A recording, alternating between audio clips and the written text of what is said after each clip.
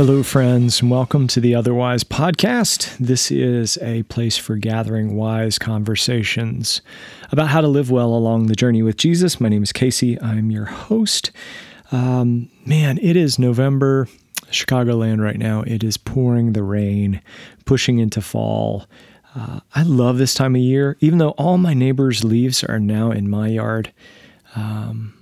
It's okay. It's that whole love your neighbor thing. I guess it does mean rake up his leaves and do all those things. So I'm excited about the last few episodes have been really good, and I've gotten some good feedback from some of you about conversations with John Ortberg, which was really great to be able to talk with John. So if you missed the last episode, I would go back and listen to that. Today, it's just me, and I wanted to talk about a trip I recently took. Before I get to that, here's something you need to know, a little program note or housekeeping. This is the first season of the podcast, and I started this back in, it's been some time now. It was supposed to be January. I think it ended up being February, something like that. About 20 some episodes in now, and I'm actually going to take a bit of a break. The last episode is going to air on December the 3rd. Download, whatever you want to call it. It's going to be out there on December 3rd. So we've got a few more between now and then, but we're going to take a break until the first of the year. And so come back in mid-January. We're going to have some new things. We're going to have some new music. Been working on that. I'm going to have some new guests, some people I'm really excited about. As always, I'm really excited about every guest I have because I still can't believe that I actually get to talk to these people. But you just need to know that if you listen on a regular basis, somewhere around the first week of December, we're going to stop. It coincides with the beginning of Advent. And so I feel like that's a good time for me to lay down the mic and to begin to prepare for the arrival of Jesus and the change that happened to the entire world that came at Advent. So all that to say, just keep an eye out on that. And also, I'm really happy because a project I've been working on for some time it's starting to see the light of day. So a new book, my next book will come out in April, but it's already on Amazon and other fine book retailers, and you can find that for pre-order on Amazon if you would like. The book is called As I Recall: Discovering the Place of Memories in Our Spiritual Life. And it's something that I've been working on for quite some time. And so it's nice to see the light of day. So you'll get a chance if you would like to go pre-order that. I'll include a link in the notes to the show. But today I want to talk about a trip I got to take back at the end of September. Near the end of September, I made friends with a man named John Robinson, at a conference in Wichita, Kansas, called the Apprentice Institute Gathering, or the Apprentice Gathering. And I've been there for the past 7 years. It's a late fall conference, and so if you're looking for a conference that focuses specifically on spiritual formation, if you're a church leader, and you think about going to something like Catalyst or the Chick-fil-A LeaderCast, and part of you is like, okay, that'd be all right. But if you heard there was a conference with James Bryan Smith, or back in the day, Dallas Willard, or some sort of retreat, and you're like, see, that's more where I am. That's what the Apprentice Gathering is. It's every year in Wichita. So I would recommend you just take a look at Apprentice Gathering. Look it up on Google, and you'll find the gathering coming up next year. But anyway, at this event, I was able to meet a man named John Robinson. John and his wife, Anne, live in Melbourne, Australia. And John had developed something when I first met him called Lightstream. And Lightstream was a curriculum for Christian spiritual formation that he was inviting people to be a part of in Australia. And he was telling me stories about how the language of Christian spiritual formation, even that idea, this idea of becoming like Jesus, this idea of being formed into the image of Christ was still taking shape and still very new in the churches in Australia. And maybe even, you've been listening to this podcast and that language has been very new for you. Ortberg talked about it in the last episode, and we've had several other people talk about formation. But for me, formation is simply learning to be like Jesus in the skin we're in. It's taking everything about us. Everything is becoming. And Dallas Willard used to say all of us are in a process of spiritual formation. It's either we're being healthily formed or we're being unhealthily formed. Everything we do forms us and shapes us. And so John had created this curriculum to help people in churches, church leaders, followers of Jesus, to grow deeper in that language of spiritual formation. And so he had grown this program, and then over the last couple of years, it's actually become now a college and seminary program. And so about a year and a half ago, John said, Casey, I would love for you to come down and teach as part of this program. And so that's what I got to do. I got to go to Sydney, Australia, and be a part of this week-long retreat in which I taught just pieces of the retreat. And the rest of the time I got to meet some really incredible people. It was fantastic. I was meeting all these folks from Australia. There was a lady there from Tasmania, people from all over the inhabited part of the country, which is a very small part of the country.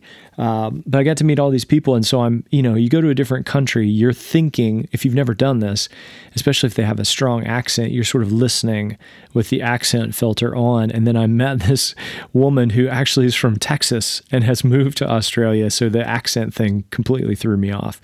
But it was a fantastic week spent at a retreat center in Sydney. I got to spend some time in the city and ride around in the bay and take a look at things like the Sydney Opera House and just walked around the city for a whole day. And it was an incredibly enjoyable time, but I don't want to talk about that. This is not like a Rick Steves tourist podcast, although that would be fun. We could do that too. What this is all about today is about some things that I picked up while I was down there that I really feel like are important. And I don't want to spend a lot of time on this, but I just wanted to hit them and bring some of these things up and implant them in your mind to think about as you go today, whatever you're going to end up doing with your job or with your family, or if you're just hanging out today and you've got some time to focus and think on things. Here's some of the things that came to mind for me that I thought were really, really important. Number one, Jesus is all about the kingdom, and the kingdom is all about invitations. Jesus is all about the kingdom, and the kingdom is all about invitations. Throughout the whole week, this language kept coming up of this invitation. And not just invitation, but awareness of an invitation. And so the language of spiritual formation says that the point of all of this is to learn how to live deeply in the kingdom of God as an apprentice of Jesus. Jesus didn't talk about anything else as much as he talked about kingdom. As a matter of fact, the only way to understand who Jesus was and is, and why Jesus matters at all, is to see everything he taught and said and did through the lens of kingdom. There's nothing Jesus did or said that existed apart from a concept that God has a reign and a rule, and under God's reign and rule, human beings flourish. Let me say that again, because I think that's really important. Jesus didn't say anything or do anything apart from this idea of kingdom. And for him, kingdom was the idea that God had this reign and rule that he was trying to bring to the world. And under that reign and rule, human beings flourish. This is the real nice, gentle corrective to the idea that whether it's only grace, whether it's only grace that brings us into God's goodness, or whether it's only works, or whether there's a little bit of both, Jesus actually said it's actually both. And the privilege is that you're invited to live in both grace and works. That helps us through some of the contradictions that we hear, like, well, is it about faith? Is it about trusting God? Is it only about faith? Paul says, justified by faith alone so that no one can boast. But then James says that faith without works is dead. So what do we do with that? And we get into this like dualistic thinking. And I think Jesus would be standing on the side going, guys, what are you doing? What are you doing? It's all about the kingdom. And in the kingdom, you come under the reign of God and you do the things you do, not because you're trying to tick off any kind of list, but because that's what people who live in the kingdom do. It's part of it. The question isn't, what are you doing and how did you get here? The question is, do you want to flourish? And so when I look at the teachings of Jesus, the one thing I notice is there's a lot of things that we could read as commands. Do this, don't do this. Do this, don't do this. Come, go, do, be, forgive. And you can see those as like dad voice, like take out the garbage, mow the grass. But you see, in the kingdom, Jesus knew that God being king was the best thing that could ever happen to a human being. Dallas Willard actually said that. He said, Jesus knew and was the smartest human being who'd ever lived, and knew that his way was really the only way to true human flourishing. Because if there was another way, Jesus was so smart, he would have taken it too. If Jesus had known of another way to flourish under God, Jesus would have taken it too. And so when you listen to Jesus' teaching and he says, come to me, all you who are weary and heavy laden, or he says, forgive as you have been forgiven, we can read those as commands. Oh, I gotta do that. That's a mandate. That's a to-do. Or we could say, I see that as an invitation. Every time Jesus says something in what's called the imperative, the dad voice, it's not asking, it's telling. If we see that as an invitation rather than a demand, it changes the way we see everything. Everything. And so when you look at Jesus, Jesus is always talking about kingdom, and kingdom is always about invitation. And so there's some things we're invited to do. We're invited to be aware, just to be aware of God's presence, to be aware of what God is doing, to be aware of how we're responding to things that are happening, to pay attention to creation, to pay attention to our bodies, to pay attention to our emotions. I've been seeing a lot of stuff lately about how faith and emotion are on separate sides. Gosh, I really don't see how that's possible if God created us and wired us with emotions. Why would God give us something that we're supposed to get rid of? Instead, is it possible that he could use that for our good or for our redemption? Jesus today,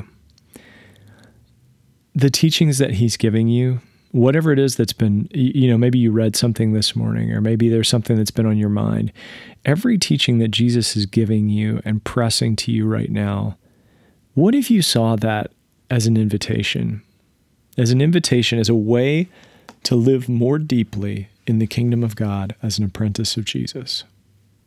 Knowing that the point is not do this so that you can mark a box. But what if the point is do this because this is the way you flourish? This is the way to a more beautiful, bold, just, hopeful, graceful kind of life. What if forgive as you've been forgiven is an invitation to immerse ourselves in God's grace? It's not a mechanism. It's not a lever we pull. It's not an A plus B equals C. What if it's Jesus saying, I want you to dive head first into the forgiving grace of God so that you are so saturated with it that as you've been forgiven, you can't help but forgive others. And it's not easy. There's a process to it. That's why there's an invitation. Because listen, without the kingdom, without the reign of God providing for us, without us believing that this is the way to flourish, forgiving someone doesn't make any sense. Apart from the kingdom, most of Jesus' teachings make no sense whatsoever. Give as you have been given. Well, who's going to give to me? In a kingdom where there's no provision, where there's not a king who provides for you, who doesn't care about your flourishing, generosity makes no sense. In a kingdom where it's all just about going to heaven when we die, Jesus' teaching makes no sense. Unless it's about a kingdom that starts here and now and a quality of life in that kingdom that goes on forever and ever. There's nothing wrong with worrying about what's going on when we die. The problem is it's the hell we experience between now and then that really trips us up. So what would it look like for you today to accept not Jesus' commandments, but Jesus' invitations to live in the kingdom? So that's the first thing I noticed as we talked a lot about invitations and what God might be inviting us to do today. So maybe today, God is inviting you to just pray in gratitude. Maybe there's something good that's been going on and you just haven't spent time flourishing through being grateful. Maybe there's just something that's been driving you crazy. There's some anger, some anguish, some bitterness, something deep, deep within. And you just need to, lack of a better word, just vomit that out. Jesus is inviting you to do that, inviting you to be sad, inviting you to be angry, inviting you to be confused and frustrated. Maybe Jesus is just inviting you to rest today. You've been hard at work. You've been doing good, deep, holy things. You might hear my wife here in a second. She's talking on the phone upstairs. Maybe God has been inviting you to do some good, has been giving you some great work to do, and now he's saying, right now it's time for you to rest. So to get away for a while. Jesus invited his disciples to do that after a really heavy season. Get away with me and get a rest. And that was good for them. So Jesus talked a lot about kingdom, and kingdom is all about invitation. The second thing I learned was something very practical, which is this. In most of my conversations with the pastors and people on this retreat, they wanted to know, almost everybody asked the same questions. They asked about our politics, and they asked about a situation that has happened recently in a local really large megachurch, and I won't mention the name. And if you know it, that's fine. If not, that's fine too. But what that helped me to understand was the world we live in today, that you and I live in, we all, if we have any connection to social media whatsoever, and even if we don't, we all live in public. We live in public with our neighbors. We live in public with our friends. We live in public with the people the community, the church, the faith community we're a part of. But we also live in public online. And so there's nothing we say or do that isn't magnified. I mean, I flew for almost 27 hours to the other side of the world. I flew up over the top of the globe, basically. I watched the little map on the plane. I got to almost the opposite side of the globe, and the conversations were about things that were happening 45 minutes from me. How is that possible? It's because we all live in a very public space. And that's why I think Jesus was so smart, because most of the things he talks about our words. In the Sermon on the Mount, Jesus says, if you say and you call someone a fool, and the language there in the Hebrew is racha, and they believe that was an insult, very much like clearing your throat to spit on someone. If you say and call your brother racha or a fool, you're in danger of the fires of hell. Why would he say something like that? We get caught up in the whole hell part, but let's not for a second, because that is the best way to miss the point. Jesus says, if you insult and demean and dehumanize someone, you're not terribly far away from killing them. The root of that passage is about murder. But if you've ever been angry with your brother, you've already killed him in your heart. Why would he say something like that? Man, that seems really strict. Because Jesus understands we live our lives in public. Whatever we say and harbor about someone, it decreases the distance between anger and murder. It decreases the distance between thought, speech, and action. And I think the news lately has taught us, if it's taught us anything, words matter. And if you're a follower of Jesus today, it is a fantastic opportunity in front of us right now to model what it looks like to live well with our words. Because we live in public, and the whole world is watching, and they're listening.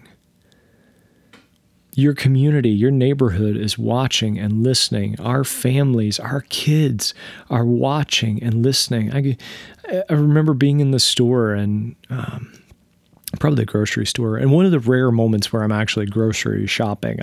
That's not something I'm terribly good at. I usually am great if I've got a very specific list, but if not, I'm definitely texting my wife at some point to be like, what did you need?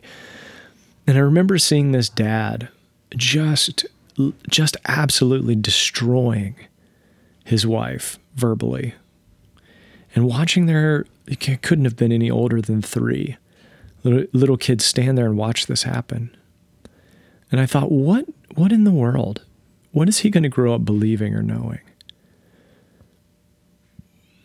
What is he going to grow up believing is okay to do or to say to another human being? And that cycle just keeps going and going because the person yelling was probably yelled at themselves. This is a chance for you and I to accept an invitation from Jesus to live deeply in the kingdom. And one of the ways we do that is to say, what if God reigned in my words today? What if before I shared that article online that proved my political position, I actually went and researched it to see, is it right? Is there anyone who disagrees with it? Or what if I didn't do it at all? What if I learned to talk pretty, if you remember a couple episodes ago, and decided I didn't have to win? And see, that's the secret.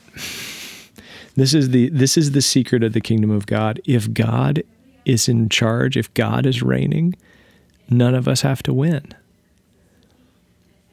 We just step into his invitation and we flourish. I don't have to win that online debate. I don't have to win that argument with my spouse or my friend or my neighbor.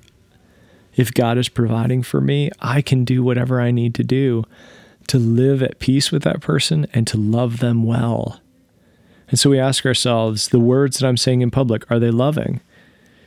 Are they for the best of that other person? And if not, I don't know that I need to say them. So 2 things so far. What I just talked about is we all live in public. All of our words, everything is shared or shareable. It's out there. And you know what? The other thing is it doesn't go away. So we need to pay attention to that. And we, again, going back to the first thing, which is the big umbrella, Jesus talked about kingdom more than anything else. And that kingdom conversation is always about invitation for us. And last but not least is this: the call of Jesus to live deeply in the kingdom of God as an apprentice of his is the most beautiful thing that we could ever talk about. And so understanding that God has invited us to be a part of his kingdom, understanding that the teachings of Jesus is the best way a human being could ever live. And I would love to ask you that. Do you believe the teachings of Jesus are the best thing, is the best life a human being could ever live? And answer that honestly. Because only through answering that question do we understand times such as when Jesus would let people not follow him. See, here's the wild thing that happens in the scriptures. So there are these people that come to Jesus and say, I want to follow you, but I got to do this first. And Jesus says, no, you go do your thing. If that's more important, then go.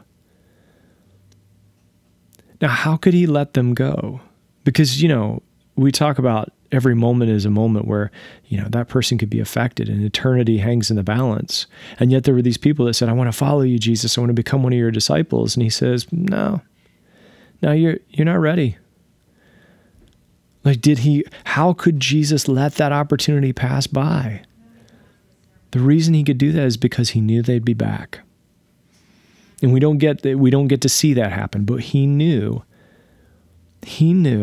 that formation into him, following his teachings, would be the best life a human being could ever live. I think we cheat ourselves by making the Christian faith only about going to heaven when we die because we miss the best part. It's like going to an incredible steakhouse, ordering the best cut of meat on the menu, and just eating the parsley off the plate.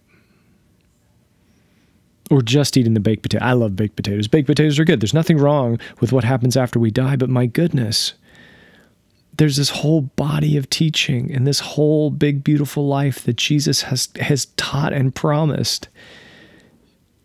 He's shown us how to be wise in the middle of the situations that we're all facing. We bury the lead if we don't talk to everyone we have ever known or ever will know about the opportunity to become like Jesus as the best thing that's ever happened to them. So again, I'm not against going to heaven when we die. Frankly, we don't know what's going to happen when we die. We have some ideas from the scriptures. We have some pictures and some images. But if you press to say, tell me the process, tell me what it's exactly going to look like, nobody knows that. But what we do know is this man named Jesus said, come be part of the kingdom. Immerse yourself in it. I invite you, no matter who you are, lepers, Samaritans, broken and bleeding people who have been cast to the outskirts of society, women, come and be my disciples, tax collectors who are at the bottom rung, come and be with me. You're invited to the kingdom because this is where life is flourishing, because all of you live a life that is lived in public, in front of everyone. And so the only way that we flourish that way, in that kind of life, the only way we live at peace with each other, the only way we live with loving God with everything we have and loving our neighbor as ourselves at the center, the only way we do that is to know that being formed and shaped and transformed in the life that we have to look like Jesus. That's the only way. It's the only way of human flourishing. So those were some things I picked up.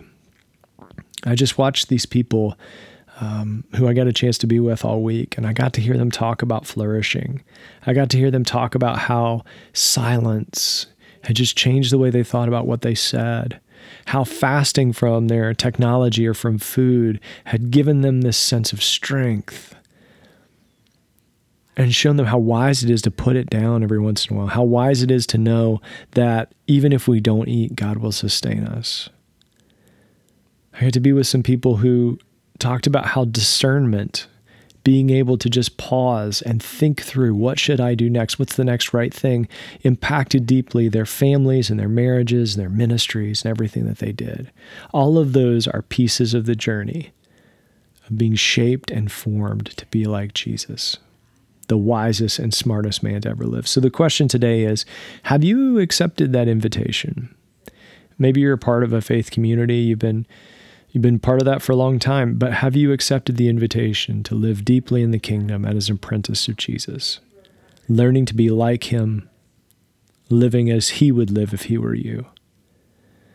Second, have you thought about the fact that your life is lived in public? We're in the midterm elections right now. Tomorrow, here in Illinois and all over the country is election day, and your politics are public. How are you making them public? How are you living in public? How are you living with other people? How are your conversations giving life rather than taking it away? How are your conversations showing the love of God and the love of neighbor more than anything else? How are your Facebook, social media posts, wherever you might post? How do your Instagram pictures reveal a God who is loving and inviting, a God who shapes us into the image of his Son? And finally, have you explored the fact that this life of formation is the greatest thing that could ever happen to you?